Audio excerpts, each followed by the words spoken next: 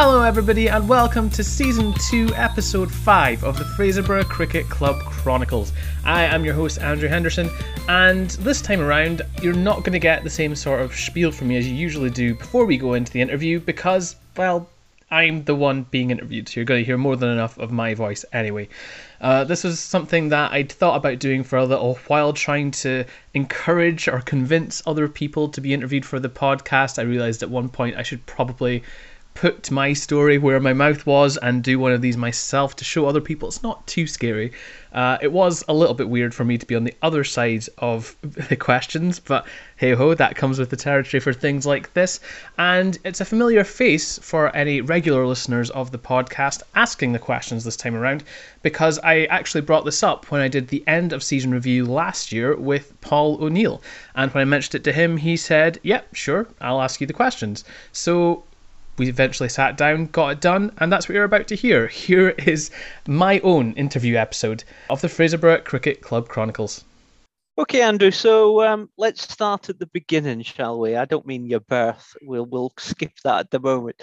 So I'm keen to understand kind of what your first memories of cricket were, Andrew. How did you get into the sport? I remember when I was a little, I don't even know how old I was, but I remember when I was a little kid, my dad used to watch it. So it was one of those things, he would watch pretty much any sport. So I was aware of cricket. I had that familiarity with it. It was on the TV, and I admit that I didn't always pay a huge amount of attention to what was on the TV at the time. Usually I was only really interested if I saw it was the fourth innings of a test match. And it was like such and such to win or so many wickets needed. The 2020 generation, you got to love it. Absolutely. But it was always there. It was always a thing. And I don't know exactly when we did it, if I'd already started coming down to the club, but we did used to go out the back garden and play backyard cricket with the tennis ball and with the bin, and me, my dad, and my brother out there, and the whole thing would just be, land the ball on the grass basically, because we had a bit of concrete, a bit of grass. So you could land it on the grass without whoever's there, the fielder, catching it. You got a point or you got runs or however. However we did it. There was a proper wee game we had going. But in terms of actually playing it and taking it somewhat seriously, I suppose, Alan Rennie used to come around the primary schools, as I think we've heard in other episodes, and do training sessions with PE classes. And I always remember thinking, because I had, I think, a bit of awareness of cricket where a lot of other people didn't, I'm actually really enjoying this. I kind of know what I'm doing. I have an idea of I have a bit of an advantage, if you like, and I'm quite a competitive person, so that was always quite a good thing for me. But it was like, I can do this better than some of these other people. I'm not bad at this. I don't know why, but for some reason I never then went down to practices. I never went down to the youth training. I'm sure Alan always mentioned it and always tried to plug it, but it just never. It would be something I would think, oh, I should go and do that, and then never actually do. Right. And I don't really know why. I can't explain that. And that it wasn't until a few years later that I actually did come down to the club, and it was a complete chance thing, really, where this is going to make us sound really posh, and anybody that knows Fraser will know that's definitely not the case. At the academy at that time, we had a radio station where we'd go and play music at breaks and at lunchtimes. And I was really involved with that, and I was in there every day. And Ross Smith came to the door one day. I don't know if it was just one of those things that guys were knocking the door, running away, or if he actually wanted us to play a song or what it was. But he kind of stuck his head around the door and saw I was playing a cricket game online on one of the computers. Right. And I was like, oh, you like cricket? And then kind of ran away. But he came and talked to me afterwards, like, you should come down.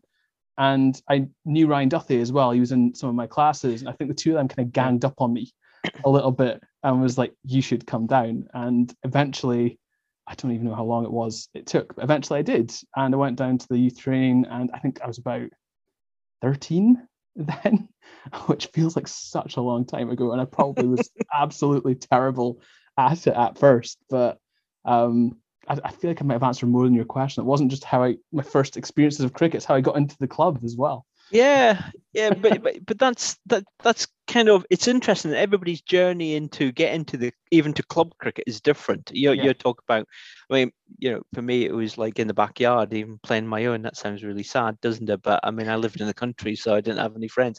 But yours is yeah, everybody gets into the game for different reasons, first of all. And then things like, as you said, your dad, that sort of thing, playing in the backyard, and then it progresses. I mean, and if I'm right in saying this, it might be similar to a lot of other people's experiences over the last 20, 25 years. There was no cricket at the academy for you, was there? Was there no outlet that way? Absolutely nothing. I don't even think the closest we probably got was rounders, which obviously isn't cricket. And is quite different to cricket in a lot of ways. But that was the only thing that was vaguely similar. Once I got involved at the club, we did have some discussions about reintroducing it to the academy. And I think at one point myself, Ryan, maybe Ross as well, were going to run sessions after school. It just never came off. I mean, there's always been that thing with the schools that it's the time, isn't it? It's the time and effort it takes, and the teachers just don't have it to go and start this whole new sport and all these extra things. Thankfully, that's starting to change now, and we are starting to get a bit more involvement, I think, with schools. But no, at the time, there's absolutely nothing other than the occasional games that we were playing online that were vaguely cricket related. Yeah, and I said there's a lot more younger cricket going on. I forget what it's called. I mean, for my time, it was quick cricket, but now it's all stars and things like that. And it's the same names coming up, with like Alan, Alan Rennie's done some amazing work with the club and with the youngsters over the last, 10, 15, 20 years now. And it's interesting hearing you say, because I was going to say, how did you become aware of Fraser Cricket Club? You know what I mean? Because we know cricket's not the biggest sport in the northeast of Scotland, but from your perspective, it's great to hear that people like Alan and Ryan and doing that sort of work, that was your introduction, that kind of natural progression to the club, I suppose, was it?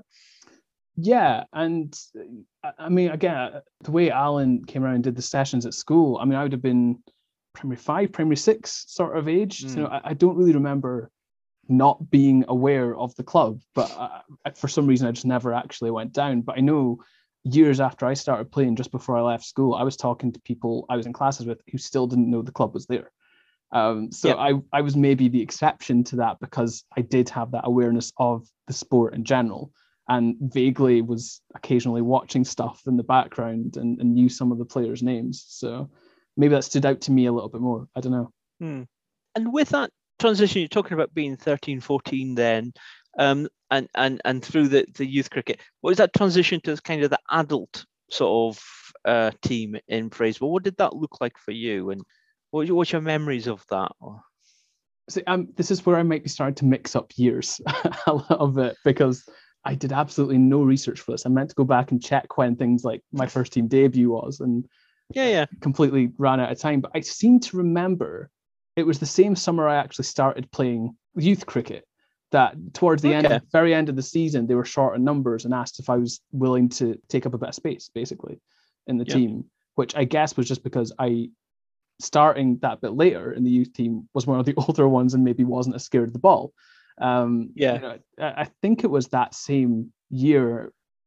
The next year was probably something similar, maybe the odd game here or there, just taking up a bit of space. It probably wasn't until I was actually 15, 16 that I started playing fairly regularly, or at least being in contention fairly regularly in senior cricket. And by that point, we'd been doing indoor sessions in Peterhead, which I was coming along to, and starting to meet more of you guys in the main team, first team, and interacting with more. So it felt like a really smooth process. It certainly wasn't there's this team and there's that team, because the coaches we had in the quote-unquote youth team, I mean, we didn't have a team, because occasionally we'd go through and play with Alan, make up the numbers for them. But the coaches we had were Alan Rennie, Fraser Lawrence, Craig Parkin, who were first team players anyway. So by the time we actually got into the first team squad, we already knew half the guys there. It made it, I think, quite easy for us at that point to move into that environment, I think that's really good. And I think that's one of the bonuses Fraser Club has, because I've been at bigger clubs, for example. I have 2, 3, 4 teams and then a youth team as well. And maybe it feels like a bigger jump between one from youth to the third team to the second team. We don't have that luxury, but in a way that plays very well into integrating youngsters into it. We just throw them in, and they and I think most of the youngsters enjoy that. But on that note, when you're saying you're 14, 15, 16 then and playing for our first team in the grades, it would have been grade 2 at the time. What was your first impressions then of adult cricket and the dressing room and the shall I say the banter and things like that? What was the kind of first impressions you had? And the biggest thing was probably just I wasn't very good.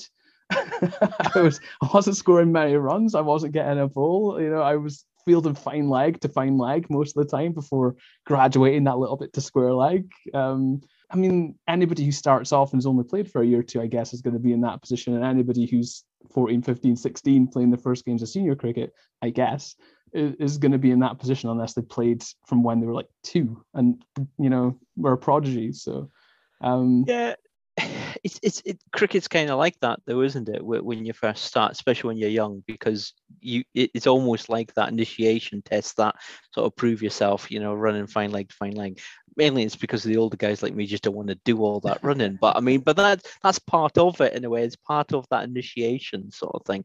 And I think the flip side to that is, as you said, if you're not doing much, it can be a very boring sport. It's not the most lively sport anyway. But then if you're not batting and bowling a lot, then I think that's when it's really important you've got the right captain, the team around you that tells you, look, hold on, it's not always going to be like this. Prove yourself, sort of thing, and you'll start being more involved. Can you remember your first game? What you did, who you were playing against, anything at all would be handy. I mean, I think so. I might be wrong. I'd probably have to go back and check. But I want to say it was against Metlick because I'm pretty sure Stuart Anderson caught me. I'm pretty sure. I just went and dived for a run. He caught me in midair. No. Oh, that's a nice moment. It's a real bonding moment. No, I remember I batted with Bertie Bowty. I don't know if he was in before me or I was in before him. Who else was in the team? Anything like that. I remember I think I nicked one through the slips for 4, which, I felt like I was on top of the world because I'd scored a boundary. Yes, get in there. I think I even gave I guess I don't even remember who's in the team, but I gave one of my own teammates a bit of stick afterwards who got a duck. I can't remember who it was. It's like, how many runs did you score? So I can only imagine what they would have thought. I don't remember. I mean, obviously I didn't bowl at that point. They weren't going to risk that. And I guess I was just going fine leg to fine leg all the time. I don't remember the result in the end of it. I assume we lost because we were losing a lot around about then. Nothing changes. Right. But no, I definitely got a 4, which was a nice moment as an introduction. Yeah. And did you feel that frustration, do you think? A lot of players do when they first play cricket. It's a bit like golf. It's a very technical sport, and cricket's probably crueler because, I mean, at least with golf, the worse you are, the more shots you get. With cricket, it works the other way.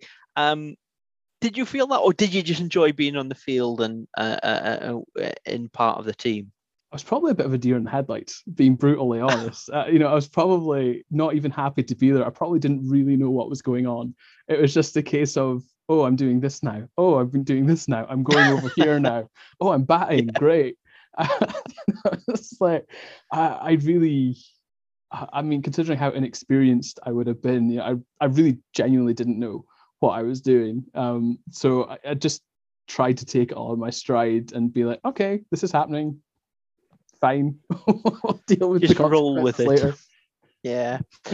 and did I really want to talk to you about something, and that's called leg spin. Okay. Oh no. And first of all, anybody who wants to be or becomes a leg spinner is either 1, clinically insane, 2, double jointed, 3, just a genius.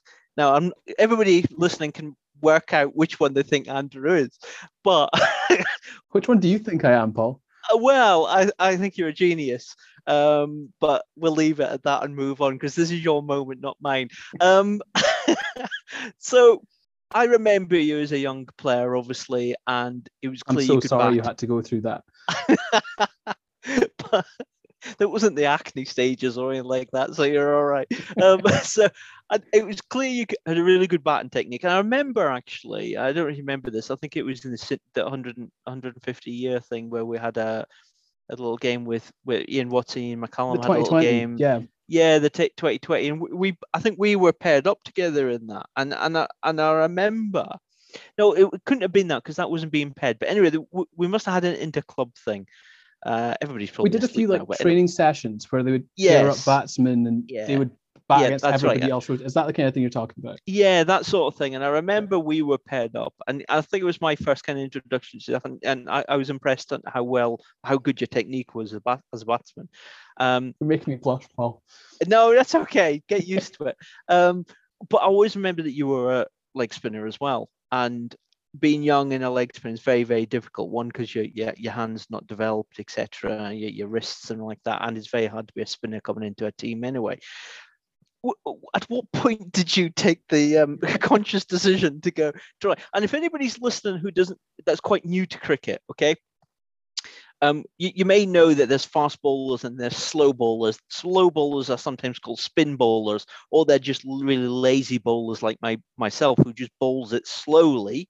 But as a leg spinner, I spin the ball slowly with my finger. What Andrew does as a leg spinner, if you're relatively new to the game, is he spins it with magic. I mean, it's the way I could explain it. Where a ball that I bowl will go on straight, maybe spin a little. What Andrew does, he spins the ball a lot, and honestly, it spins a lot, and it's very painful when you're first doing it, and you get hit a lot because it's really hard, really, really, really hard to control the ball when you're out the back of the hand, side of the hand, your wrist spin, and it's still. And I say I've been around the game for about 40 years, and I still don't understand that. What I know is it's extremely difficult. So my question is, what the hell? How did you go down the road to decide I'm going to play this game, great game of cricket, join the men playing cricket and everything like that, and I'm going to then decide to do the most difficult aspect of the game you could possibly choose? That's the question. Well, I'm glad that with what you're saying there, you implied that I have now developed it because I think that's still up in the air a little bit sometimes. So this isn't going to paint me in the best of lights. Well, that's okay. That's even better. Go on. Because I wasn't a particularly good student of the game when I was starting out. Those first few years, I was very much somebody who would be told what to do rather than saying, I want to be a batsman or I want to work on this shot or whatever. And to be honest, a lot of the time, like I was kind of saying before, I would just go along with it without really thinking whether I really wanted to do it, whether it was actually helping me and suiting my game, which I would not recommend for certainly 15, 16-year-olds really trying to make it to that next level. Starting out, absolutely, do what you're told, learn the basics. But the leg spin started with that sort of thing. It was one of those indoor sessions in Peterhead, and I think it was Alan Rennie who noticed just naturally I was turning the ball indoors, which apparently was quite a relatively novel thing. I didn't know I was doing it. I didn't know how I was doing it. I was just kind of told, you're spinning it. This is how you get more spin. Work on that. And I was like, okay, cool. Little did I know, as you were saying, that's one of the most difficult things that you can try and learn in cricket.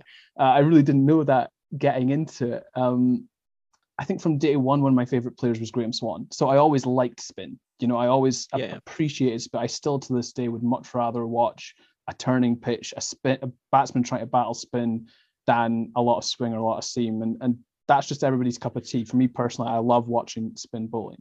And part of that, I think, is because I've been doing it for the last however long.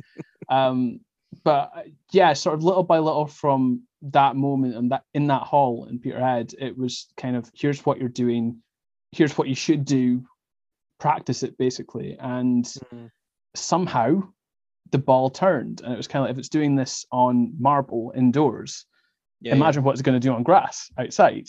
And as you've found, you've kept to me a few times over the years, as other people have found, I do turn it a lot. I do spin the ball a lot, sometimes far too much, I found. And yeah, you're absolutely right. It was, when you said painful, I thought to start with you meant physically, and then you followed it up with you get tonked all over the shop, and it became very clear it was emotionally. And I did feel that. I related to that because I think my first probably 6 or 7 years in the team bowling, if not a bit more than that, was me getting the ball kind of as a something different option, as let's see if something happens. And more often than not, one flying out the back of the side of my hand, no control, going down leg side, and it gets hit for six quite easily by the batsman. You know, that was in my life. So you're absolutely right to give that warning, because if anybody's thinking about being a spinner, whether it's leg spin or off spin with fingers like you try and do, try and do made that sound really harsh. I do apologize. No, you're right. No. It wasn't meant to be a sarky way. No, I know what you're saying. But if you are going to be a spin bowler, you have to be prepared for it. You have to just accept that that's coming your way. And that wasn't easy to do as a 16-year-old trying to push into the team and make his mark and impress, to then be hit all over the shop and not take any wickets quite a lot of the time, really. Yeah, I think, and this conversation quickly go into two spinners talking about how difficult it is to be a spinner. But you're a proper. One of us is a proper spinner. The other one's a 52-year-old. But the reality is, when you're coming into the team, finding your place in the team, your role in the team. And I was keen to understand. I didn't want to hear that, I was a big Shane Warne fan, so I became a leg spinner. I'm glad that it didn't happen like that. It was interesting to hear that if that was your opportunity to do something different within the team, have a different role, bring something different to the team, which is exactly what you do. Yeah, I mean, I think until you came back, Paul, I was the only spinner there. So thank you for coming back and taking that spot.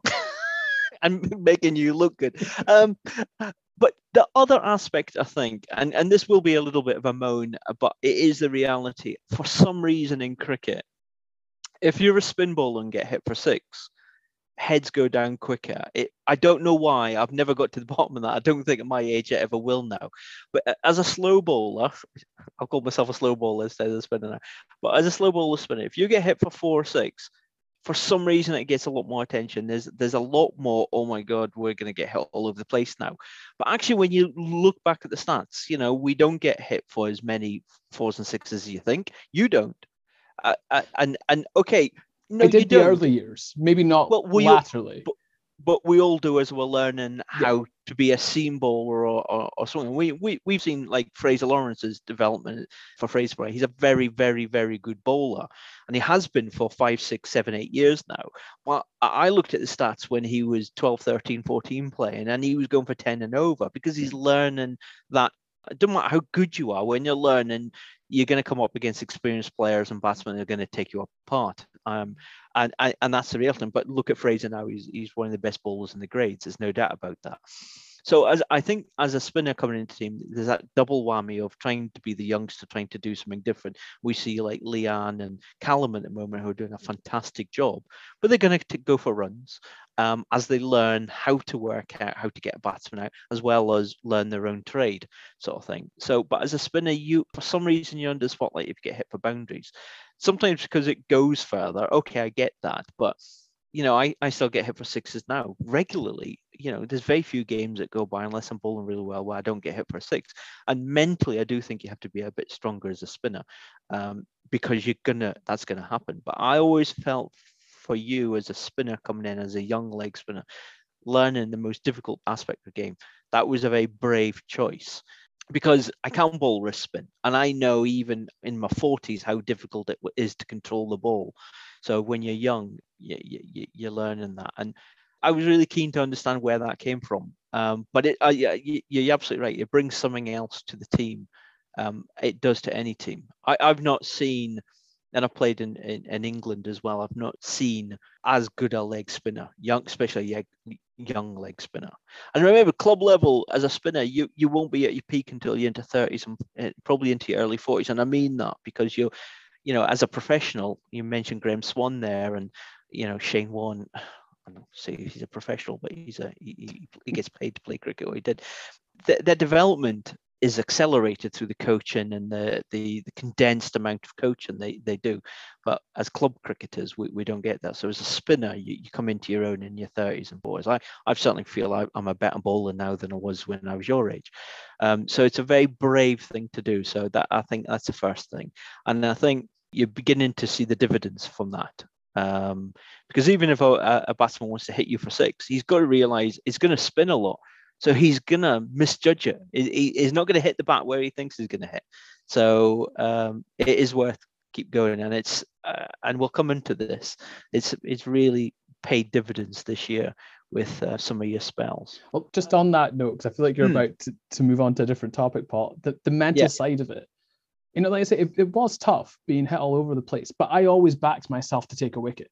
I think that was what kept me going and what got me through those tough times. Like, it's really dramatic, but those early years, I knew that when I got it right, very few people could play it. And I knew that when I got it right, it would turn big and it would be dangerous to try and hit. So I always felt whenever I got thrown the ball, whether that was 1 over, 2 overs, 6, 7 overs, when I was getting hit for 4 sixes, I always felt like I could get a wicket the next ball. So I think that was the key thing in that sort of thing. So you're talking about bravery, but it was, I suppose, in a weird way, confidence. Even when I maybe didn't always look like I had a huge amount of it, to sort of say, well, if you give me the ball, I fancy myself to get a wicket, even if nobody else does. It's a very positive form of the game, I think, leg spin, because you said, you're going to leak runs.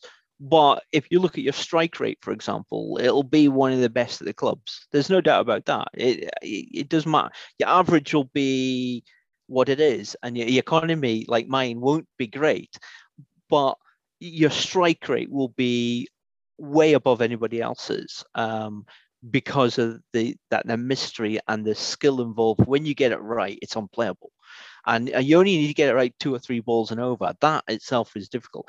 And before we move on, I think the other thing to say is, I think this is really key.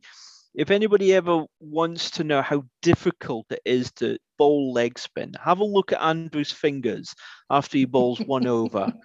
Into after second an hour over. of training. I mean, and that, like, your fingers bleed because you must be gripping the seam, and it must be ripping. I'm supposed to do that as a left arm bowler like that, but I'm never going to do that. I rely on, in inverted commas, accuracy, but that's how I get my wickets. Yours is pure sort of manipulation of the ball and the seam, and your fingers bleed and things like that. So if anybody's ever in any doubt how difficult and painful it can be, have a look at your fingers, and your shoulder as well must take a lot as well. So it's a very difficult thing to do. But moving on anyway. We could spend the whole time just talking about spin bowling, couldn't we? We will, won't we? You'll just hear all the listeners just snoring in the background. Yeah. How do you feel then? You've been at Fraserburgh Cricket Club. I know you've not been able to play every game and everything, like, as you went to university, and then your career's taken you to Inverness as well. So it's you're not in the Broch anymore. How do you feel your time with Fraserburgh has been over the last 5-6 years, let's say, and how your role has progressed within the team? The last 5-6 years are a really interesting time period, I think, for me, because 2016, 2017 was a couple of really bad years for me. I'd say on the pitch and off the pitch. Then I had a year out in 2018 altogether because, like you say, I moved away for work. And I kind of started drip feeding back into it the last 2 or 3. And I mean, we've just been talking about leg spin bowling. This year, I think, is one of the first times when I was playing matches in 2021 that I felt like I had control and I knew what I was doing. And, I was setting fields for certain things, and I could actually land a consistent over. And, like I say, we've been talking about so much to do with spin bowling and leg spin specifically. This is 12, 13 years after I started playing. I've only just found that. I've only just got that confidence through actually going and bowling over after over after over in the nets. And that isn't anywhere near what I was doing 5-6 years ago when I was in Fraserburgh full time and going down to practice every single week. I think my role in the team now is very different because I personally have a very different attitude towards cricket now. 5-6 years ago, I put a heck of a lot of pressure on myself. Yeah. Because I wanted to be a dependable part of the team. I wanted to be somebody that guys could turn around to and go, you're batting top 4 or 5, you're scoring runs, you're bowling this amount of overs, you're taking wickets. And when that didn't happen for me through, as I alluded to before, I don't know if you're going to get into any of this later on, through a multitude of different reasons on and off the pitch, it was never going to work. It just wasn't. The minute you start putting too much pressure on it, really that took away from my enjoyment of it as well. It's only going to go downhill from there. You're never going to get that back. So I think the year out, the change of circumstances that I've had, even though I'm playing less and I'm practicing less and I'm working on improvements less, it's taken all of that pressure off of me. Yeah. And I'm coming back, and I've talked about this before with you, not in podcasts, not in recording, just when we're down at matches. I feel like I'm coming back and I'm just trying to enjoy it now. Yeah. And I'm coming back from matches knowing it's a bonus, basically. If I get to play a match next year, whatever, 2 years down the line, that'll be a bonus, because I don't know if I'm going to be able to do that because of the way my work is. I work on Saturdays, I cover sports. So even when the cricket season's on for 3, 4, 5 months, I don't know if I'm actually going to be available any of those Saturdays to play a match. So I'm trying to come back and have fun with it now and make the most of it now. And I think the stats back this up. I could be wrong. Maybe 2021 aside, because I barely scored any runs. I do score more runs. I'm more free flowing with the bat. I'm playing a few more shots. I'm more consistent with the ball because I am just going and enjoying it. It's not an end of the world scenario. Yeah. If I do get hit for 6 the first ball and end up not taking a wicket, or if I do get out for a duck, I'm coming back to have a good time. And I think that's really released me to go and make those improvements that I really wanted to make 5 or 6 years ago, but just wasn't able to. As you said, we've spoken about it, at games and everything, and that's a difference I've seen in you. You talked about issues you've had on and off the field there, and I'm happy to talk about whatever you're comfortable to talk about there, Andrew. And I've noticed that you've come back in the last year or so, which with that attitude, which does help. What do you think's led you to that? And if you want to talk about on-field, off-field, I'm happy to talk about what's led you to where you are today, do you think? How long do we have? I'm trying to think of how far back to go with this. On-field stuff, back then, I never felt like I had the trust of the captain, which, like we were talking about before with spin bowling, you're going to get hit. You need that backing. You need that arm around your shoulder sometimes to say, you're going to have X number of overs. Don't worry if you get hit for a 6 in the first over. You're going to get these overs. We have confidence in you. I never felt like I had that. Since I've come back, there's a new captain. And personally, I think the atmosphere is completely different at the club, which is really conducive to a lot more of that relaxed. Again, maybe makes it sound a little bit lackadaisical, but for me personally, a far more enjoyable feel to it. I'm just talking for myself there. I'm not saying everybody else feels that way, but that's how I feel. The very start of 2017, my granddad died as well. And anybody who has played cricket with me over the years, going back to the youth team, knows that he was the one that used to be taking me down to cricket. He was, he would come down and sit and watch from the road in his car on Saturday afternoons. So that probably affected me more than I realized at the time, because there was a good year or two there where things really weren't great for me because of that. And 2017, I felt like was really a tipping point for me at cricket, where I was kind of like, I can't do this anymore. And that was partially to do with that. Part of it was because I left uni and I was looking for jobs and wasn't getting anything. And to put it quite bluntly, I didn't really want to be in Fraserburgh. My social circle was all still hours away, at least for the most part. And I didn't want to be sitting at home doing nothing while my friends were getting jobs or moving to new places and doing really exciting things. That was quite tough to deal with as well. And just to add to this absolute perfect storm of things that happened about 2016, 2017, I came out as bisexual, but I wasn't out in Fraserburgh. Right. I came out to uni pals and I was out there, but there was probably about a year and a half, I think a bit more, where they knew and I was fine at uni, but I would come back to Fraserburgh and it didn't feel like anybody knew and I couldn't be myself. And that then was part of that in cricket. Mostly in my mind, I think my family was the big sort of issue there. But that covers the 2016, 2017 seasons in cricket as well, where I think things fell off a bit of a cliff for me. So yeah, all of that was going on. And by the end of the 2017 season, I just wasn't enjoying it anymore. I felt like it was something I should do rather than something that I wanted to do. It was almost like it was an obligation, and it wasn't. There was no obligation to play cricket, but that was how it felt to me at the time. And taking the year out wasn't planned. It was purely because I got a job 2 and a bit hours away. So I wasn't physically around to play cricket in 2018. But I think I needed that break. I think I needed something different to happen.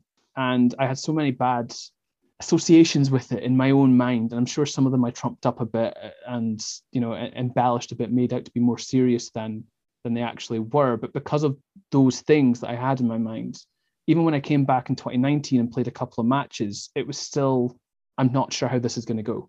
I would come back, I think 2019, I played 3 or 4 games. And the first one I absolutely loved, really enjoyed it. It's great to be back and out playing cricket. And every time I played after that, it just kind of got slightly more like it was before. I can't really explain why. I don't know what it was. And then this weird thing happened in March 2020. You might have heard of it. COVID. It's news. It's news to me. Yeah, I mean, I don't want to just remind everybody of that all the time, but that was quite a major thing. And being not locked, obviously, but being in my house, not seeing anybody for 3 months from March 2020 gave me a lot of time to reevaluate and, sort of reset everything and decide what I actually wanted to do and what I wanted to prioritize. And once we were allowed to do stuff and have the odd training session, if not full-on matches in a league in 2020, when I was coming back for that, I realized I was actually really enjoying it. And by that point, I was a good bit older. I probably matured quite a bit. We talked about it in your episode, Paul. There's a big difference between a 20-year-old and a 25-year-old. Yeah, and definitely. Then again, as you get older in terms of maturity level and how you approach things. And I think personally, I was in a much better place by the time I came back. And that meant coming back and playing it was much more enjoyable. And coming back and seeing people like Leanne and Callum and Alex and Rebecca, all these people who were years younger than me, I was suddenly like, oh, I'm in the senior role now. I'm one of the more experienced ones, which was really weird, but that's something that I quite enjoy. And I try to help people. So I feel like I've talked a lot there, but like I said, it's a long story and I could probably go into more detail on some of it, but that's sort of the broad brushstrokes at the very least, I think. Yeah. No, I think there's some really interesting things in there, Andrew, and it kind of, it shows the journey you've been on. The couple of things I would say there, you're going through in that period of life, a transitional period, like going from home to uni, coming out of uni. A lot of people don't talk about that part. Yeah. When you come out of uni, I see that for Gary, for example, and other people at work, grads and things at work. That's actually a very difficult period of your life because you're going into now a very different environment, living environment, working environment as well, and it comes with its pressures. And obviously, you had the added sort of, obviously with the bereavement. I know you were close to your granddad, and I totally get that. And as you said, coming out at that point in time, you had all these things happening at the same time. So again, I used the phrase perfect storm. It really was, wasn't it? Well, was so much going on. It is true, and I think that is true, but it's also, we talked about bravery earlier. It's very brave to deal with those things, whether you've got a choice or not. You can run away and hide from them, and we all have problems in our personal life that affect us, and sometimes they come in clusters.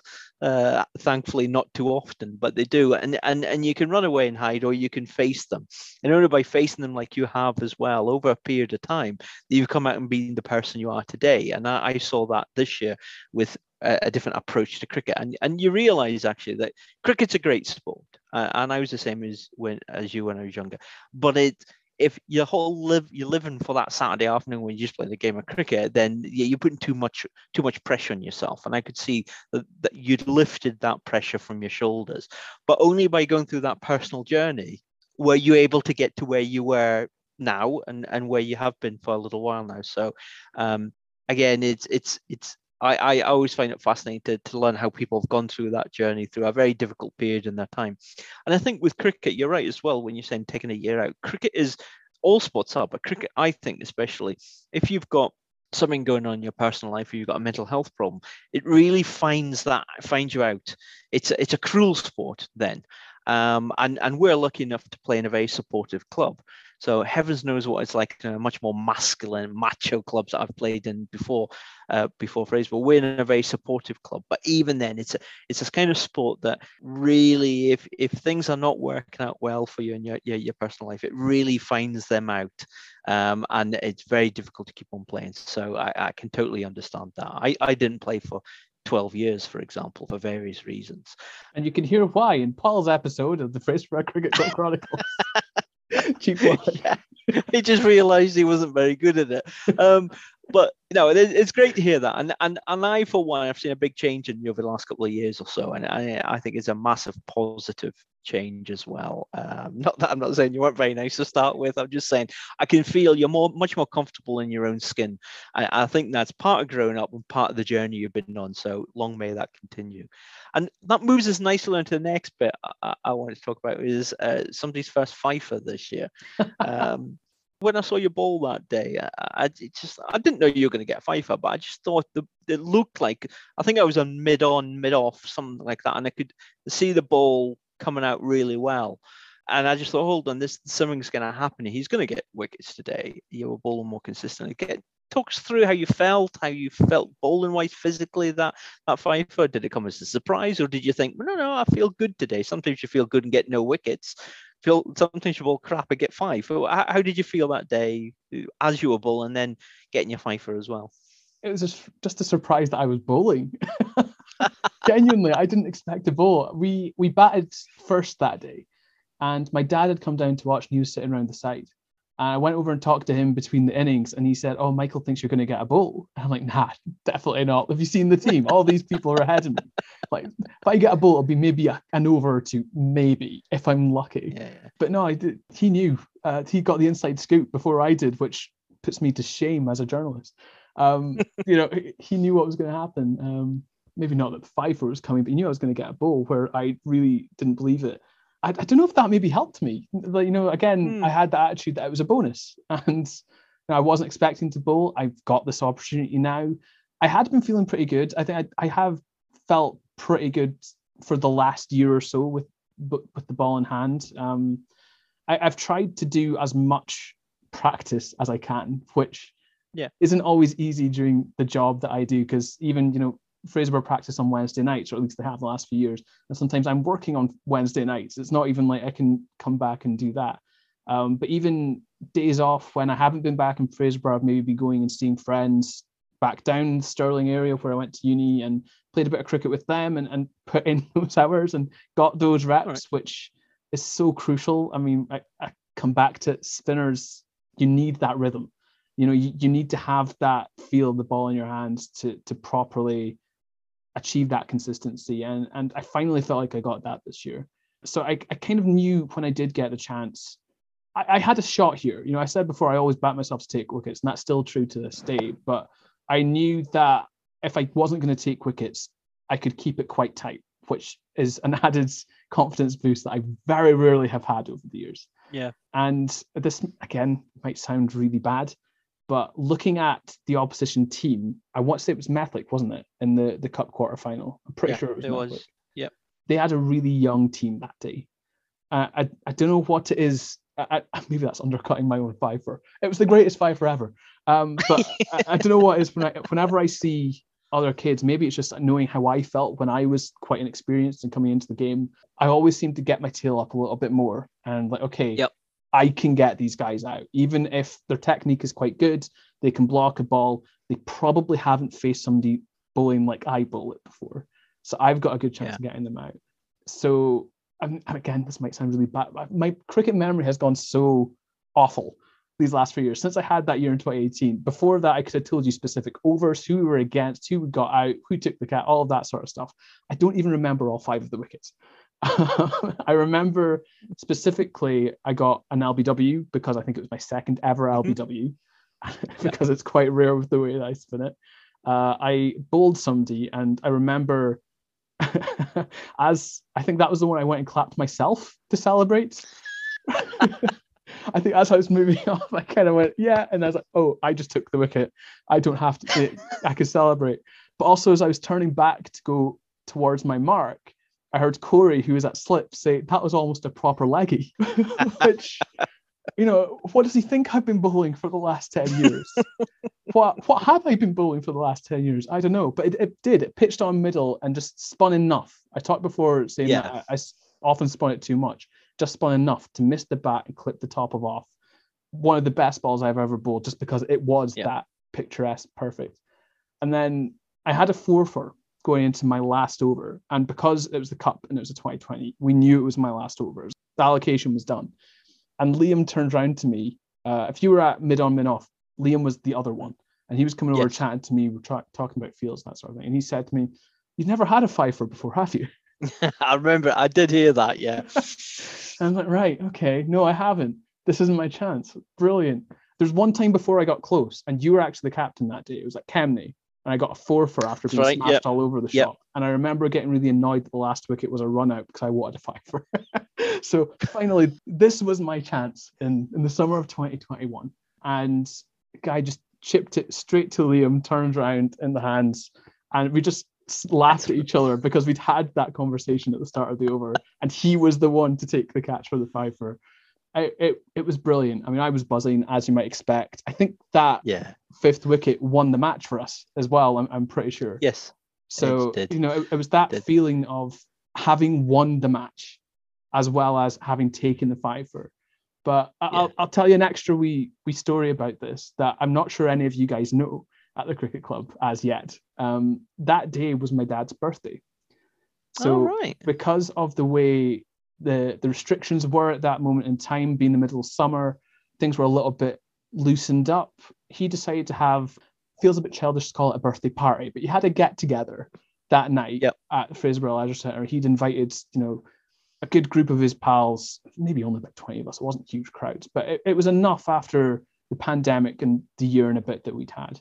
And I didn't know he was going to do this, but he made a wee speech. Well, I knew he was going to make the speech. He made a wee speech at the start of it, and he pointed out my mum, thanking her, pointed out my brother and his then fiance and now wife. And then he came to me and pointed me out, and then mentioned that I'd taken a 5-4 that day, and completely embarrassed me because I had no idea he was going to mention it. And it was clearly a wee improv because he had been at the match and he'd seen it. So everybody started clapping. And suddenly all these people who I know have never come down to a cricket match in their lives were applauding me for taking a 5-4. And there was just this wee shout, "Did you win?" And I was like, yes, we did. It was a beautiful moment. It was absolutely glorious. I know, I've been asking people over the course of this podcast stand out bowling innings and spells with the bat, and that can't not be number one for me. The first 5-4 in that circumstances, we ended up getting to the final of that cup. So naturally, I felt like if it wasn't for me, we wouldn't have got there, even though we definitely would have still won that game. Yeah, it was possibly the best moment I've had in cricket. Yeah, fantastic. And I think you always remember your first 5-4, your first 50, your first 100, whatever that might be. But I think that was a special moment. And as a fellow spinner, it's always good to see another spinner in the team anyway. Good to see any team with a spinner. And for me, for that day, my memory of that is remembering all the times you talked earlier about feeling that you weren't being supported by a captain and you weren't being bold enough. I agree with you 100% there. Again, that's my personal view. Maybe I'm biased because I am a spinner as well. I know how that feels. As a spinner, you need to be told you're going to bowl 4 or 5 overs. You can't come in for 1 or 2 overs. It's not how our brains work. And it's not how our style of bowling works. So for me, watching from mid-off, and I think I actually took a catch that day. You know what? Just as you started talking, that clicked in my mind that you took one of the catches as well. Yeah, and for me, my memory of that is just thinking, well, these are the days, all that hard work and all that grief of being hit or bowling wides or being underappreciated. This is a payoff. This is it. When you bowl that well. And actually, to bowl well and get a 5-4, that doesn't always, as I said, isn't always the case. So those are the magic moments. And I just felt, I've taken fifers, but that meant as much to me as any fifer I've ever taken, because how much hard work, sweat, and tears go into that. So congratulations on that, Andrew. If I haven't said that before, so well done. It's and you said really as well, a T20 game, you only got 4 overs or something like that. I've never done that, and that's an extreme feat to do. So fantastic, really fantastic. Get that. It made it all worthwhile. And even as you were getting those wickets, remember all that hard times you'd had and not being appreciated for something that you do, and something that's very difficult to do, and you do it. So yeah, it's going to go down as one of my highlights as well. So I'll never forget that day. Congratulations.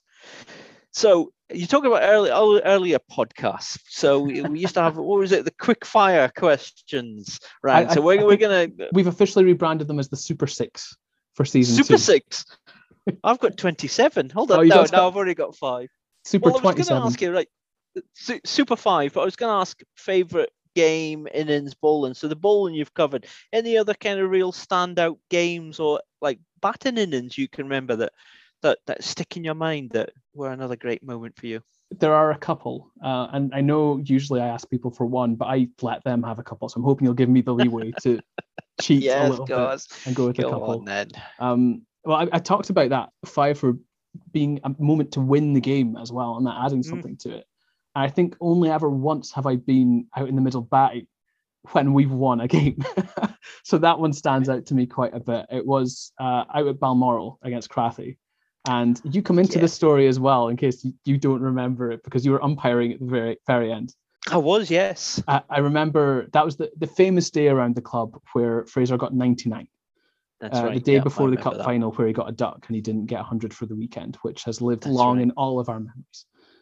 Including Fraser's, I'm sure. Including I think especially Fraser's. So he'd done a lot of hard work there. Obviously, he had this massive partnership with Gary. They'd batted for, I think, more than half the innings together. And I came in, and because at that point I hadn't scored that many runs and there wasn't a huge amount of batting behind me. I remember, I think I maybe came in to replace Brian, and then Will Ramsey came in after me, and Ryan Duthie was coming in later as well. Yeah, it was still a very young team at that point. I suppose the game was still quite in the balance, and I think it was Makara who had been taking a lot of wickets that year. And we were all looking at him kind of going, how has he been taking all these wickets this year? He's a good bowler. He was accurate. He was consistent, which is half the battle. It absolutely is. But I don't think we found him particularly threatening that day.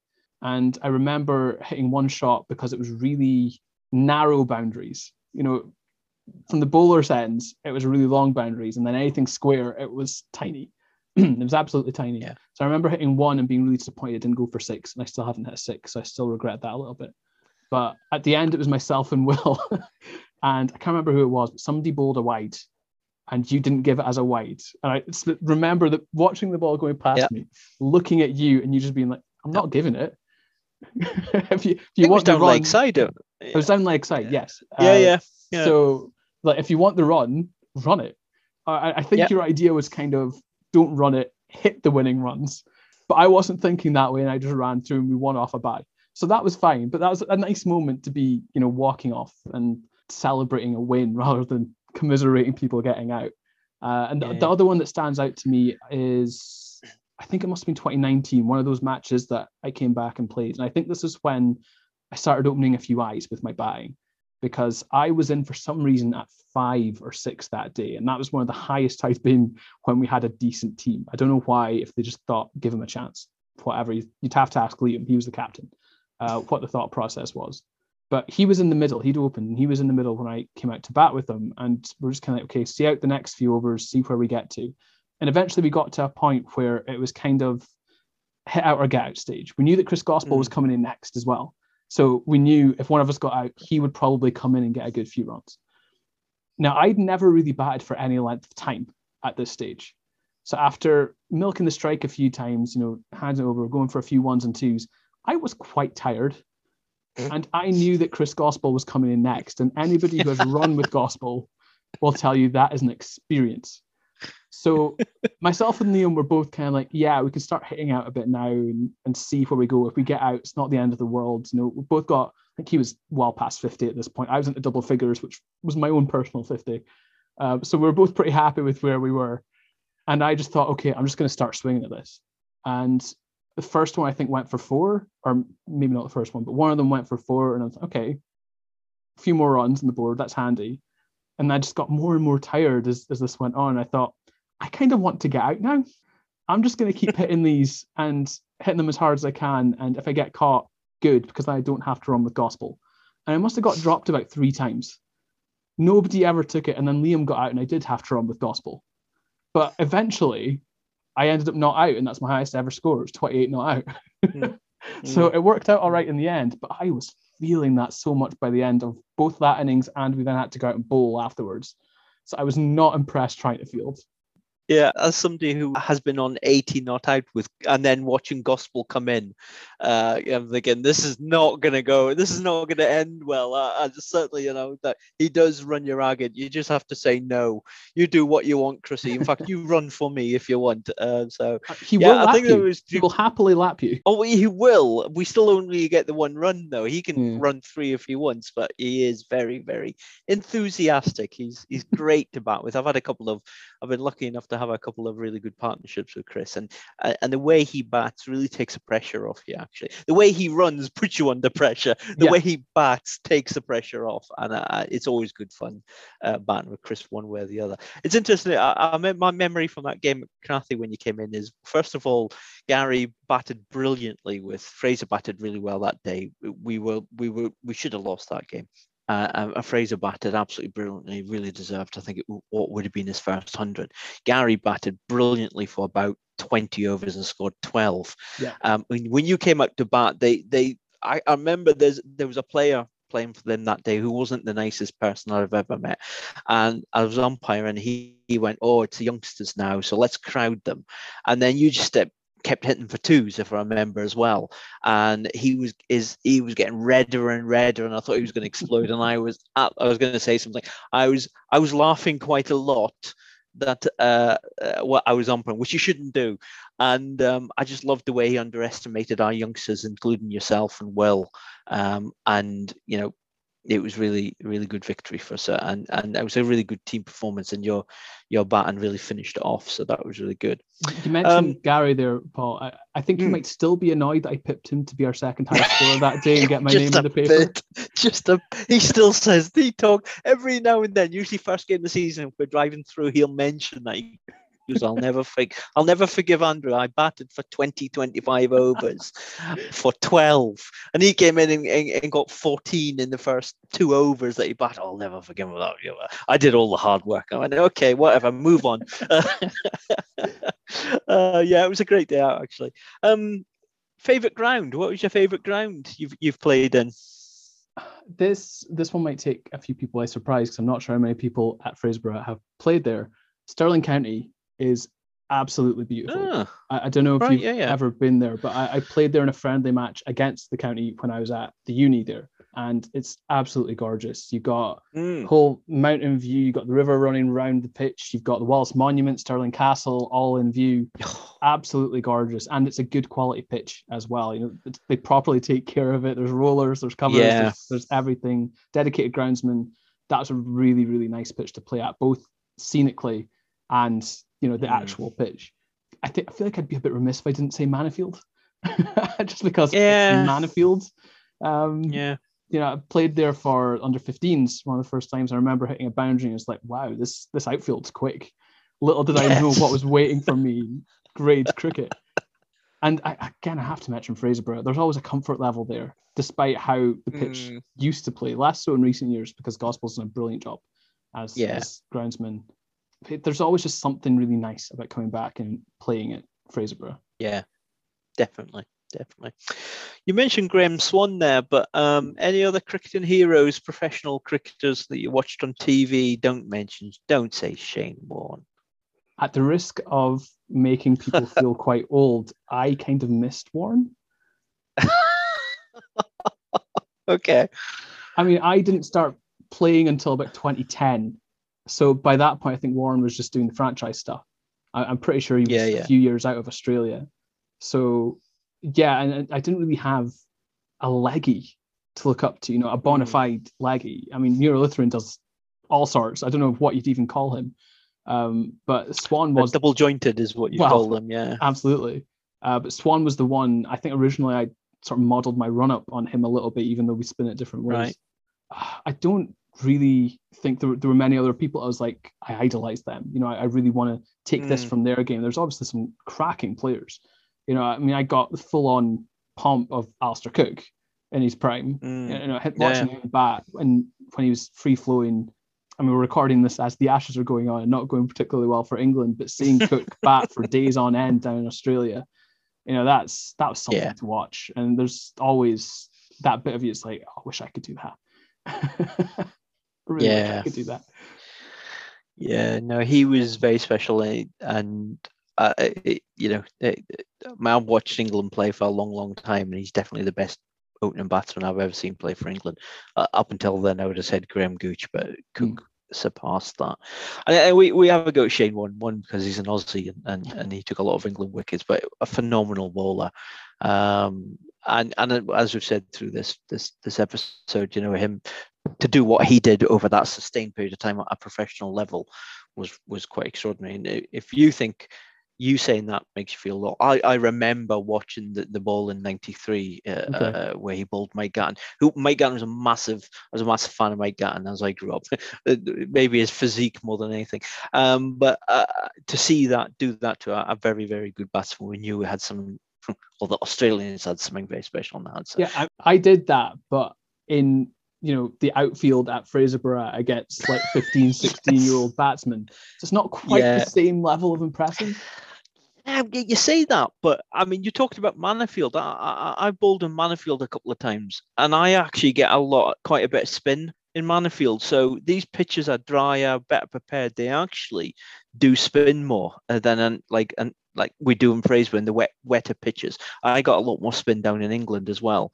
So a lot of these you see really good Indian bowlers, especially taking a lot of wickets, spin bowlers, in India, but the pitches are ideal for them, shall we say. But Shane Warne did it all around the world, like Murali did as well. And that's the class. And he did it for 15 years. It must have taken an immense amount of his body to do that for that length of time. So hats off. And that's the last time I'm going to give him a compliment.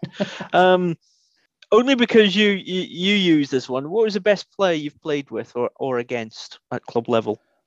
I mean, the best player I've played against would be Ian Watson in that 2020 for the 150th, but I never saw him in, again, that peak form. I never saw the Ian Watson that, everybody lauds, and I think rightfully so, looking at the stats. Oh, absolutely. 100%.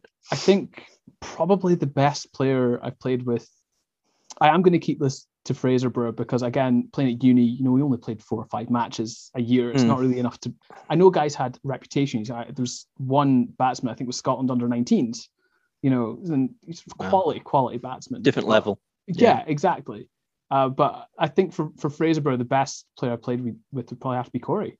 When he's, again, in full flow, it just makes it look so effortless to put away the bad ball and judge it perfectly. And his actual stroke play as well. I think we talk a lot about his selection, but when he's actually playing a shot, it's really aesthetically nice as well.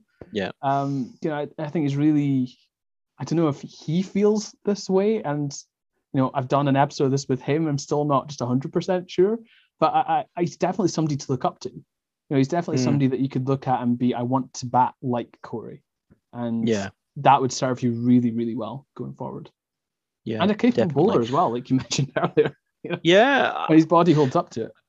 Yeah, absolutely. And the thing with Corey is, and the mark of how good a batsman he is you're always surprised when he gets out. I mean, when I bat at 3, for example, so Corey's opening, I'm always surprised when Corey and Liam as well when they get out because they're such good players. And I actually when they get out, you go, oh, what's happened? I didn't see that happening. You know what I mean? And that sort of thing. And when Corey's in, He must be a nightmare to bowl at. I mean, I can't really even remember. Maybe I must have in the 90s when he was a youngster. I must have bowled at him at practice and things like that. But his bat seems to be bigger than everybody else. I must measure it one day because I think it probably is wider than everybody else's. I think he's probably breaking the rules, but he is a very, very, very good batsman. And it's always a surprise when he gets out. And I've always enjoyed batting with Corey as well because he just lets me do all the talking, which suits me just fine, you know. But what I really respect about him as well, I think this is maybe something I wouldn't have appreciated when I was younger.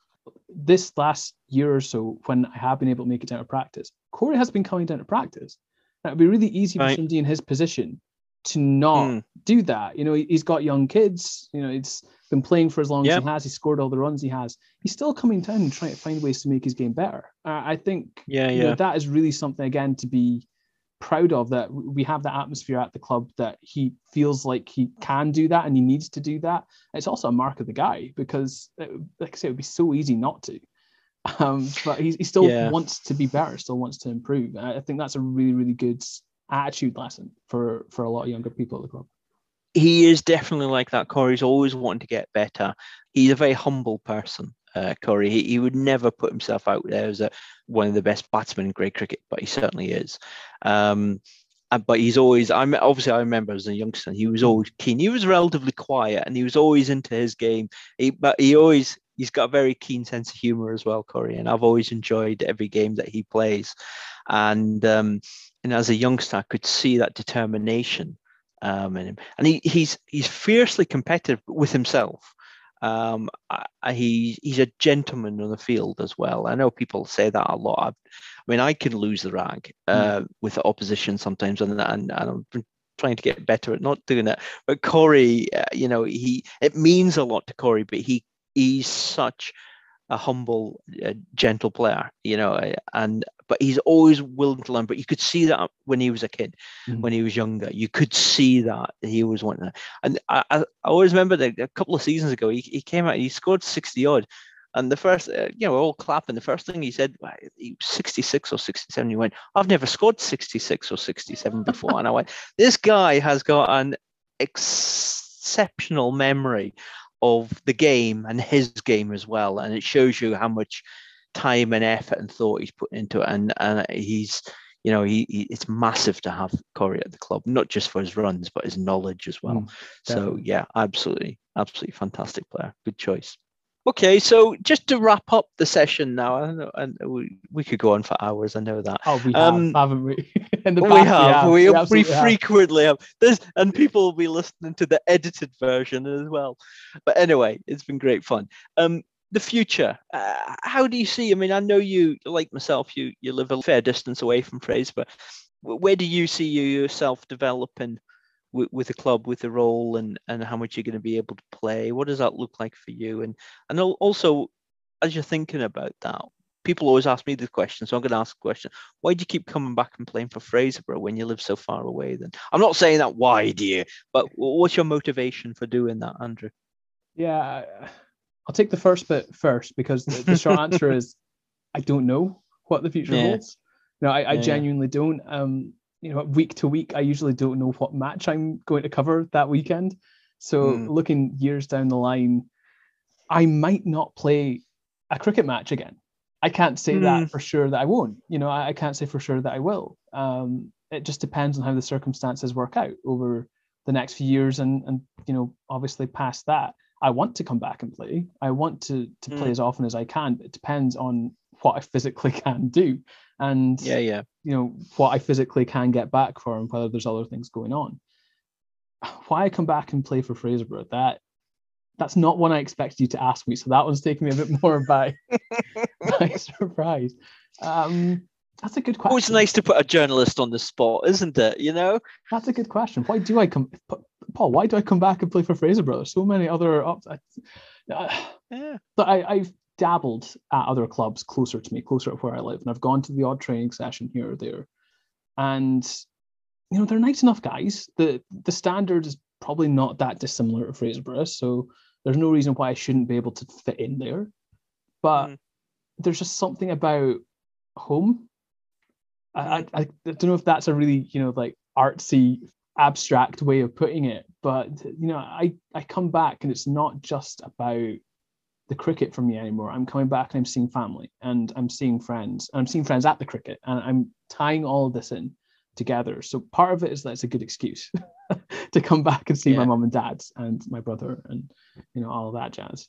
Part of it is just that it's familiar. I've played cricket with guys like Ryan from day one.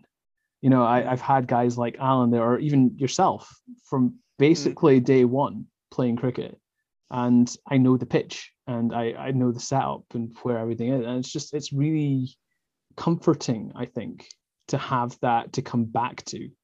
And I played at uni. I have gone and done other things and played with other people, but there's just something I associate with Fraserburgh when I think of cricket. And if I'm thinking about playing a match, I would much rather play for Fraserburgh and to be honest, probably in Fraserburgh than anything else. So there's just something there, and I can't describe exactly what it is. I hope I've done a decent enough job there, that just keeps drawing me back. And I don't know, long may it continue.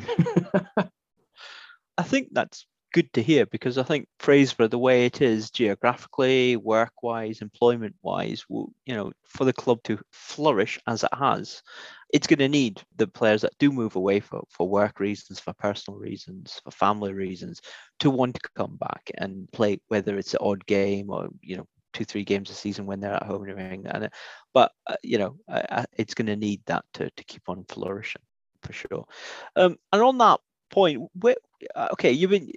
you're still very young. I'm going to say that. Arguable. My age anyway, to most people.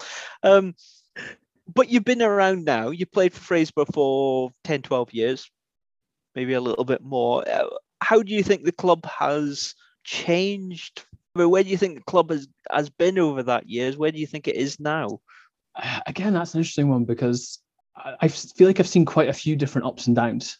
When I first started playing, we were in grade 2, but we really weren't winning many games. When I first started writing match reports, I remember we'd won, I think, our second game of the season towards the end of the year. And I turned around to Michael and asked, can I make the headline Fraserburgh win, Fraserburgh win, Fraserburgh win?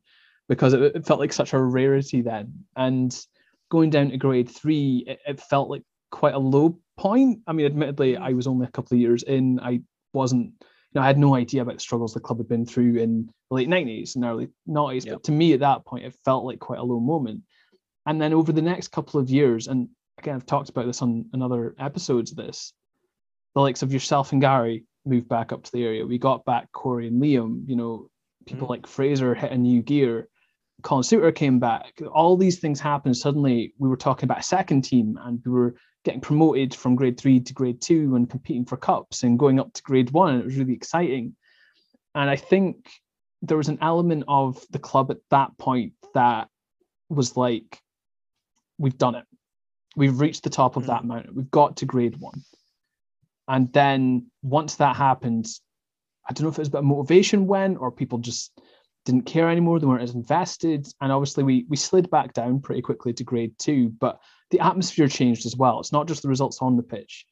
I think there started to be a bit more division within the club for whatever reason, whether people were going doing their own thing, maybe weren't coming down to practice as much because of various different circumstances. I'm not blaming anybody for that, but it didn't feel like there was a whole load of people pulling together in the same direction. And I think we have that now. I think there's a much wider picture rather than just winning the game on a Saturday. I think the club from top to bottom now is thinking about the future. How do we get new players in? What other doors can we open? What else can we do to improve what we're doing? And that's part of the reason I did stuff like the podcast, because it's another one of these avenues that we can go down, a different offering that the club can do that we've never done before. It's something a bit different. And this is a very small part in the whole project. I'm not trying to take credit for that in any shape or form. I think Michael Watson's doing incredible work with the all-round stuff. And the plans that the club has for the next few years. I mean, I've already said I don't know how much of a part of that I'm going to be able to be, what sort of benefit I'm going to get for it. But I have no doubt that in 5 years, if all these things come off, the club is going to be in a much, much stronger position than it was 5 years ago or 10 years ago or 20 years ago. And that is a huge credit to the people involved, because that wasn't always the case. There were times we were worrying, even though it wasn't maybe the dark ages of the late 90s, early 90s. We were struggling for a team a lot of Saturdays at one point, and we were wondering where these next players were going to come from. I don't think that's going to be an issue for the next wee while. And that is a huge benefit to the club, and like I say, a huge testament to the people who put in that work. Yeah, absolutely. No, I couldn't agree more. And from my perspective, what I add to that is I'm in a situation, obviously, where I live a fair distance away from the club. And I'm certainly over the last couple of years, and especially this year, actually, this season, very conscious that I, because of that, I can't contribute as much as I'd like to the club as much as I did when I was in the Northeast. But, that's made me even more grateful for the work that people like Chris, Ryan, Alan, Michael, Andrew, the list goes on and on, Liam and Corey. But that's part of it itself. The list goes on and on now. Yeah, I don't think it would have a few years ago. The list goes beyond that as well. Can you start talking about like Lisa and Donna Marie, and these are not even just players. Yeah. And then what really makes me optimistic about the future is where obviously the great work we're doing with the youngsters, but also in the women's game as well, because you got 50% of the population. What really makes me feel sad is there's been hundreds of years where the 50% of the population have not been able to play the game. Anybody that's sitting in Fraserburgh, boy, girl, if they're sitting there and want to play cricket and they're not able to because of outdated attitudes and bigotry, that sort of thing, that frustrates me. Anybody that wants to play the game should be able to play the game. And I think Fraserburgh, the people within Fraserburgh Cricket Club especially, are trailblazing what the future, especially club cricket, should be, even professional cricket. And it's, for me, it's great to be part of that. I know I'm not contributing as much as I'd like to, but just to say I know people that are doing that, to me, gives me that warm fuzzy feeling inside that makes me want to come back and play for me a fantastic club, and people like yourself and I that dip in and out of it, not because of our circumstances where we live, etc., and work and things like that. That's even, we should even be more grateful of that, because we are seeing the great work that they're doing, and we're getting the benefits of doing that as well, of all that hard work. So hats off to everybody who does that. I don't think we can overestimate just how important that is. I mean, just going along to the Christmas thing at Chris Gospels, a few weeks before Christmas at the barn, and the amount of work Chris and Mike and Lisa have put into it, into one event. It's very humbling to see how much they do it. So I think the club's it's probably one of the healthiest clubs in the grades. And I don't mean that we're going to win grade 1 in 5 years' time. To me, that's not success. The fact that the club is in a better position than it's ever been in, that's success. So we'll finish on the question that you always finish on as well. So if a young player came to you, as you said, now you're a senior player at your age, you're still only half my age. Yeah, okay. I'm feeling very old now.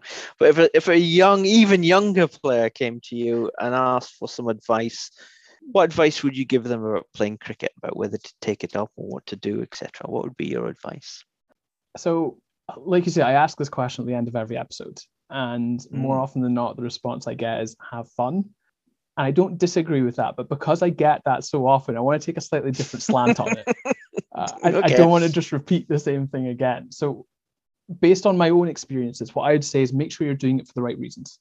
Yes, have fun, and that should be the end goal. I'm not trying to minimize that as well. But if all cricket is bringing you is disappointment and frustration and anger, whether that's at losing or your own personal performance, is it really worth doing? Like, make sure that you're there to have fun, to enjoy the game, to obviously try and contribute. But if that doesn't happen, oh well, there's another game coming in a week or two's time. There's other practice sessions coming along. Don't feel like you're obligated to play cricket. And this sounds like a really weird thing after I was talking about like new people coming into the club and new doors being open, youngsters coming through. But it's only going to go badly if you feel like you're forcing yourself to do it, I think, from my own experience. So make sure you're there because you want to be. Make sure you're doing it for the right reasons. And yeah, I suppose have fun. Absolutely. Very well said. Well, it's been, as always, an absolute delight talking to you. I sound like a journalist now, don't I? Andrew, where did you get my usual sign off from? I don't know where it came from, but it's been really interesting speaking to you about life on and off the field as well. So and your journey in both directions. We'll do another podcast, a 10-hour podcast on two spin bowlers talking about spin and how they're underappreciated. That'll be for another time, but that'll just be a very long session. We'll have to take a bottle in and have a drink while we're doing that one. But it'll just be 10 hours literally of us complaining. Nothing about the technical side of the game. No tips to improve. Literally just us going, remember this game when you got taken off? I got bloody taken off after 2 overs. I was feeling good that day. That bloody captain, I could have belted him, I don't know why when I moan, I take on a Yorkshire accent. I was just about to say, you went extremely Yorkshire there. But yeah, that would actually, I'd enjoy that session. Everybody else would just go to sleep. I know that, but hey ho. But it's a spinners union. We talk about it all the time. Us spinners have to stick together. We don't get treated right. We don't. So now that's for another day. But thank you very much, Andrew. And I hope everybody who's listened to this podcast has enjoyed it. I've certainly enjoyed this one. Thank you very much. Huge thanks to Paul for taking the time to go and do that. I did warn people last time around that this would be a bit of a longer episode for, in my mind, reasons of journalistic integrity. I suppose there may be some people out there who think it was self-indulgent, but I promise you that wasn't the intention behind it. I honestly did not have a clue what Paul was going to ask. I gave him total free rein. I didn't see the questions beforehand. I just left it totally up to him to decide where he wanted to go with that interview, with that conversation, and what he wanted to dive into in a bit more detail. So hopefully you all enjoyed that. This feels like a strange post-interview segment for me to be doing the podcast, because I don't want to be turning around and saying that was great because it was me, and that would be quite arrogant. But hopefully some of you enjoyed that at the very least. Usually at this point as well, I would be starting to link into next week's episode and explaining what's going to be coming next time on the podcast. But this is kind of it for season 2 of the interviews, at least for the Fraserburgh Cricket Club Chronicles.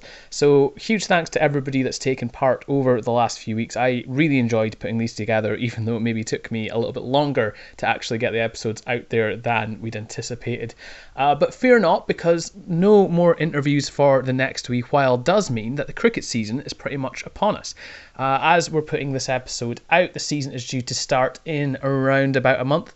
So we are intending on being back at some point in the next few weeks for a season preview. Don't know exactly how that's going to look or when that's going to drop. So make sure you hit subscribe to the podcast if you don't want to wait for us to be posting it all over social media and you want it straight to your feed, wherever that may be, because there is still going to be more podcasts to come. We don't know exactly what they're going to look like, we don't know exactly when they're going to be coming out, but this isn't the end of the Fraserburgh Cricket Club Chronicles, just a little see you later for the time being.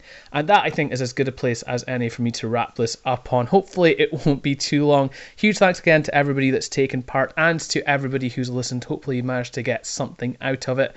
If you want to get involved with Fraserburgh Cricket Club or learn more about it, the club are on Twitter, Facebook and Instagram. Get in touch with them there or email brockcc@btinternet.com. I will put that email in the description as well, so you don't have to worry about rewinding this and writing it down, making sure you've spelled it correctly.